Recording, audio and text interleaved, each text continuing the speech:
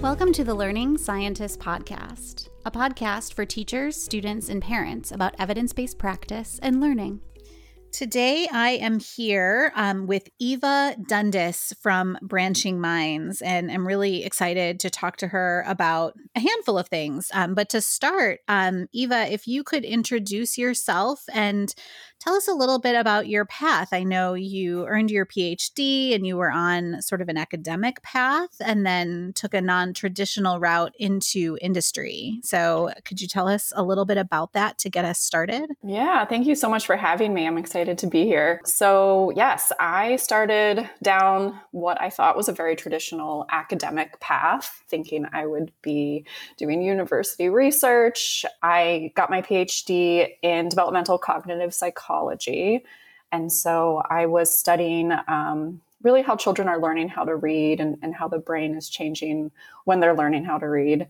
And then I was getting towards my dissertation and finishing up and feeling very frustrated that one, not having to, move anywhere in the country just for the one single postdoc position that's opening up in what I do, but also feeling really frustrated, like the research I was doing is not actually getting into the classroom, and that there's so much we know from academic, learning science research that's just not being impactful in the classroom. And so I wanted to get into industry or a more applied field of work. And so I left academia after I got my PhD and met my now CEO, who is starting Branching Minds. We started as a 4-person kind of startup team, and now we're about 60-person company. We are in the field of MTSS, which is multi-tiered system of support. And so our aim is to really help teachers understand their students and more effectively support them. Yeah, and your path, it's different from mine and those of the learning scientists, but there are some similarities, which is how we got connected, right? So we also were frustrated about sort of the lack of this information getting into the classroom, but also I'm at a teaching institution, right? And I do research, but I teach and I really love the teaching. And so I stayed on a sort of traditional path, but kind of tried to merge it into what we wanted. And so we're still that 4-person team. Yeah. 3-person company. But yeah. So maybe just to make sure that we're all on the same page, I know I don't know a ton about it. What is MTSS? Yeah. So MTSS stands for Multi-Tiered System of Support. It is a practice that it's been around for a while, but it is really getting a lot of traction now. It was really kind of born out of this practice called response to intervention, which when IDEA reauthorized in 2004, they mandated that states really make sure that schools are using a more data-driven approach when they're determining if a student has a learning disability. And so it's a framework for using data to preemptively understand which students are falling behind, implementing various supports or interventions for those students who are falling behind, and continually monitoring their progress to make sure if what you're doing is working. And if a student really is genuinely falling behind peers with appropriate evidence-based support and intervention, then at that point it would be appropriate to refer them for a special education referral. And so that practice has been around, and most states are using this data-driven approach. Really past 5 or so years, districts are moving away from thinking about this as a special education referral process, and really it should be thought of as this systemic practice, which is where multi-tiered system of support really started becoming the more popular acronym. And so it's schools are really thinking about it as a way to just use data to understand what students need and if the support we're providing them is working, and to do that in a more strategic and systematic way. So it's a support process for all students, and really breaking from this is just what we do to get a student into special education. It sounds to me as though it's really great in that you're using data to support students, and learning scientists love evidence-based practice, and I know that you also love evidence-based practice. It also sounds like it potentially could be extra hoops. I don't know if some schools or teachers feel that way. It does. when the messaging is off from leadership. It's a critical piece to help teachers really understand the purpose behind that practice and what using the data can help them understand about their students. And so I genuinely believe all educators are in their job because they want to help students and they want to be able to do that in the best way possible.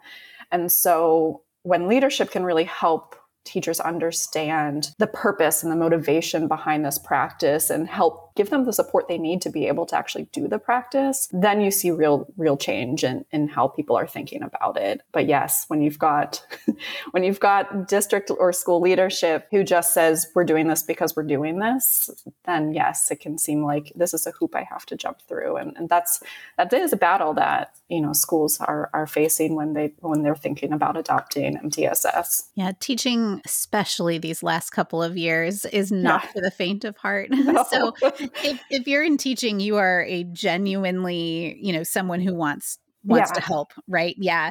So how did branching minds develop or get into this space, and how do you support teachers in their pursuit to support their students? Yeah, so we actually were born out of a frustrated teacher. So our CEO, Maya Gatt, she was a classroom teacher in the Bronx, and she felt very frustrated, feeling like there were students who were struggling in her classroom who she didn't know how to support. She had this idea that there are school psychologists and learning scientists who really know what are the right things to do, but she couldn't easily get connected to them, at least not in the timely and efficient way that she needed to be able to support her students. And so this was about 8 to 10 years ago at this point. And so when we got connected, we really started thinking about the struggle that she's experiencing is something that's addressed if you can develop a healthy, effective MTSS practice at your school or at your district level. And so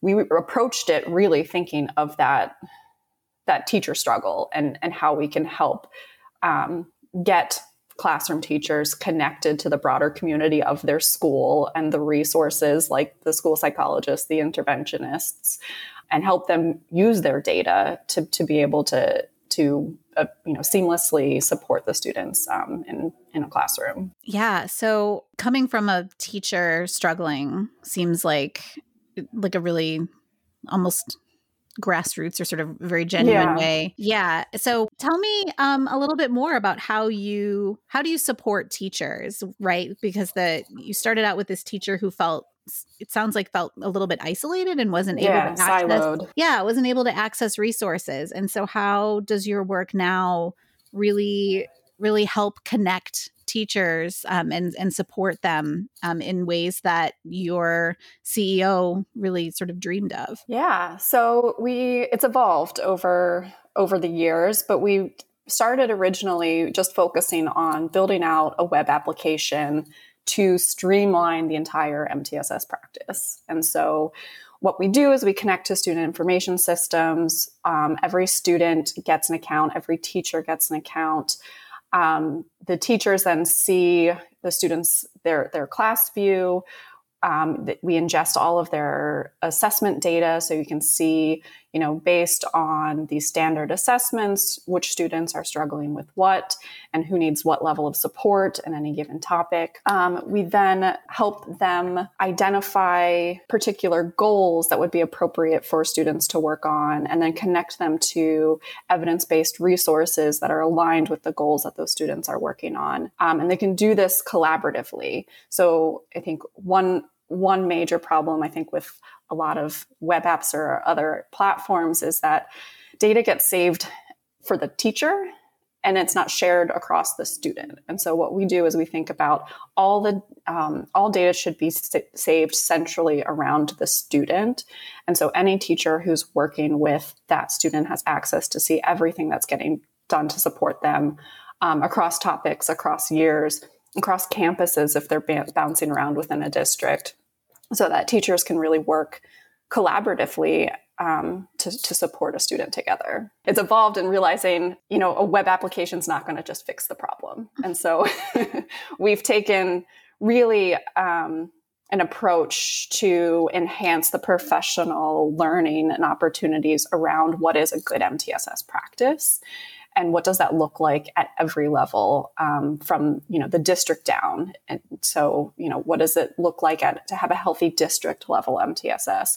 What are the things that we need to do to support district leadership and school leadership around, making this work possible for teachers? And so there's a big component now of our thinking that, to better support teachers, we need to support leadership and help them figure out the right ways to support their teachers. Yeah, it actually reminds me of integrated healthcare systems, right? Where everyone is often very siloed, and you go from one specialist to the other, and you hope that you can keep in mind what you're supposed to say in order to connect them yourself. And it's amazing how many schools still keep student information in paper and in folders, and then it just gets lost every year instead of helping to build that rich profile of a student across, the teachers who are supporting them. Or even if it's electronic, you still have to, you can't access, right? Yeah. That's true. Yeah.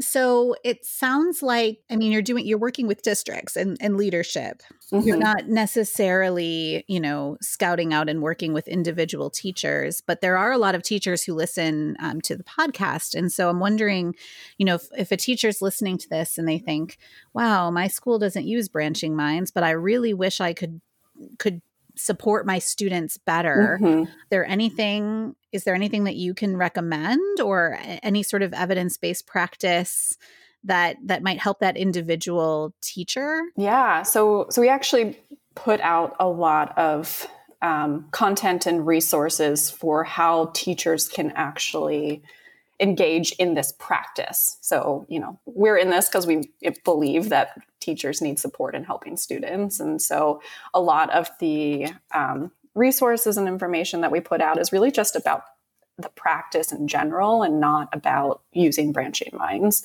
And so definitely check out, our website in terms of we have help articles, webinars, really that are all focused on the practice and not actually the platform. Yeah. And that's, we'll put the link to all of that into the show notes, but those are free resources if I'm remembering correctly. Yeah.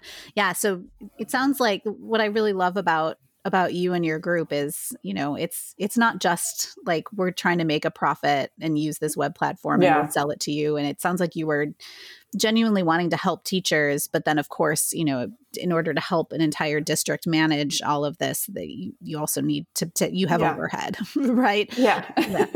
It's the same philosophy as teachers. It's hard, it's hard to do this work. And so I think the people who genuinely really care about making a difference in education are the people that are going to need to move it forward. Yeah. And how do you, this is just me being really curious, but do you feel like your PhD is serving you in this space other than just, I needed to get the PhD in order to have to some extent, the degree sometimes is just like the thing you do, but how does your research background really feed into your work? Yeah. So that was the big question in transitioning from academia into industry is how do I actually use the skills that I've developed in this program? And I do think it was critical in terms of helping me really think deeply about child development and how their children are learning and how we can systematically better support that. It's slightly different than approaching it from just a research perspective. I was fortunate to get connected with a community kind of early in this transition who helped me think about it more as like, instead of a learning scientist, you're a learning engineer. And so what you need to do is start with the problems of practice. And so start with those teacher problems, start with those school problems, and then pull in what you know from the learning science research and the learning science community to help build solutions that actually address those real problems. And so I think without that learning scientist mind, I don't think I would have been able to make this transition to kind of a learning engineer type role. Yeah. And we talk about this all the time, right? When we first started this learning scientist work, it wasn't a team or a project. Mm-hmm. It was just like a couple of us on Twitter, like, hey, students, do you want to learn how to learn? And the students were like, go away. but then we were like, wow, these teachers really want their students to learn. Maybe we should talk with them. But we started out trained as cognitive scientists. We were like, all right, so we'll tell you what the research says. And we learned really quickly. It is not effective for anybody. No. You can't just be like, this is what you should do. Yeah. Not just because that sounds awful, but also because we might not even be asking and answering the right questions. Exactly. Yeah. Which is such a waste of resources. It felt like, when I started thinking about this work, I actually originally got my master's in a program called Mind Brain Education. And it's like, the whole idea is like, how do we translate research into practice? And it just really isn't the right approach, because it's not a translation problem. It's about genuinely understanding the real problems that schools are facing and then pulling in what we know from the research. And I feel like for so long, there was just research needs to push best practice into schools, and that's never going to take off. Yeah, science communication, right? So communication involves multiple, at least two people. And in it's theory, a conversation. Yes, in theory, the person who's listening should also understand and have some stake in that conversation. Yeah, and that's what used to frustrate us. It's like we're writing these paragraphs at the end of these papers that no one is ever going to read. In part just because they can't access them, but also, show me what teacher is like, sure, I've got all this extra time to read these dense papers and try to figure out what's going on, in my spare time. What are you talking about? These teachers don't have spare time. It's all hands on deck, right? Yeah. So, I'm sort of selfishly asking you, like, how did you get into industry? And coming from that space, and sort of, I feel like I a little bit straddle both worlds. Not that Learning Scientists is an industry. It's not even technically a nonprofit, although we don't make profit. The goal is just to kind of have our little project and keep trying to make everything as accessible and bi-directional as possible. It sounds like you're doing similar work in terms of getting resources and things out there. So if I'm an administrator, or I'm someone who is in a position to say, okay, I want to support multiple teachers within my school or within my district, what recommendations do you have? We also have resources for them as well. MTSS is a system level practice, and really at the core of that, it needs leadership to really help build that system. So teachers can do with what their school is providing them to do, but the schools really need to be the ones that then provide the teachers with those resources to be able to do it. And so there are so many phenomenal places. American Institute of Research is doing some great work and really helping leadership think about how to better support MTSS as a practice. So definitely check out some of their guides and webinars and articles that are really written to be ingested and to be actionable for school leaders. So other than visiting the website and accessing these sort of static resources that you have available for the teachers and for higher leadership, is there anything else that Branching Minds is doing? Yeah. We actually have a pretty great virtual community of educators. So there's a MTSS Facebook group. If you're on Facebook, I think they're pretty active, and we've got some great supporters who are on that site. We're also hosting a virtual summit in December. So registration is up on our website. If you haven't done a virtual summit, it's actually, people have gotten pretty good at hosting virtual, like online forums and conferences. And so it's a great way for people to get connected with educators across the country and chat about MTSS. And so there's registration up on our website. Yeah. And you mentioned to me off mic that someone from AIR is giving the keynote. Yeah. Tessie Bailey. She's a great thought leader and researcher who is also a former academic who's gotten into the world of applied work. But she's leading up the MTSS work at AIR, and she's giving one of the keynotes. So really excited to be able to learn from her. Yes, this will be great for anyone who is in education and wants to support students and cares about evidence-based practice, which I think is probably most of the people that listen to our podcast and visit our website. So thank you so much, Eva. This has been I have learned a lot about MTSS, but also just personally about academics and different paths. So on the show notes, we'll put up the link to your website. They'll have that information about the summit. I'll get that Facebook group URL from you too. Yeah. So thanks so much. Thank you so much. It was great getting connected with you. This episode is funded by listeners like you. To support our work and gain access to exclusive content, visit our Patreon page at www.patreon.com/learningscientists.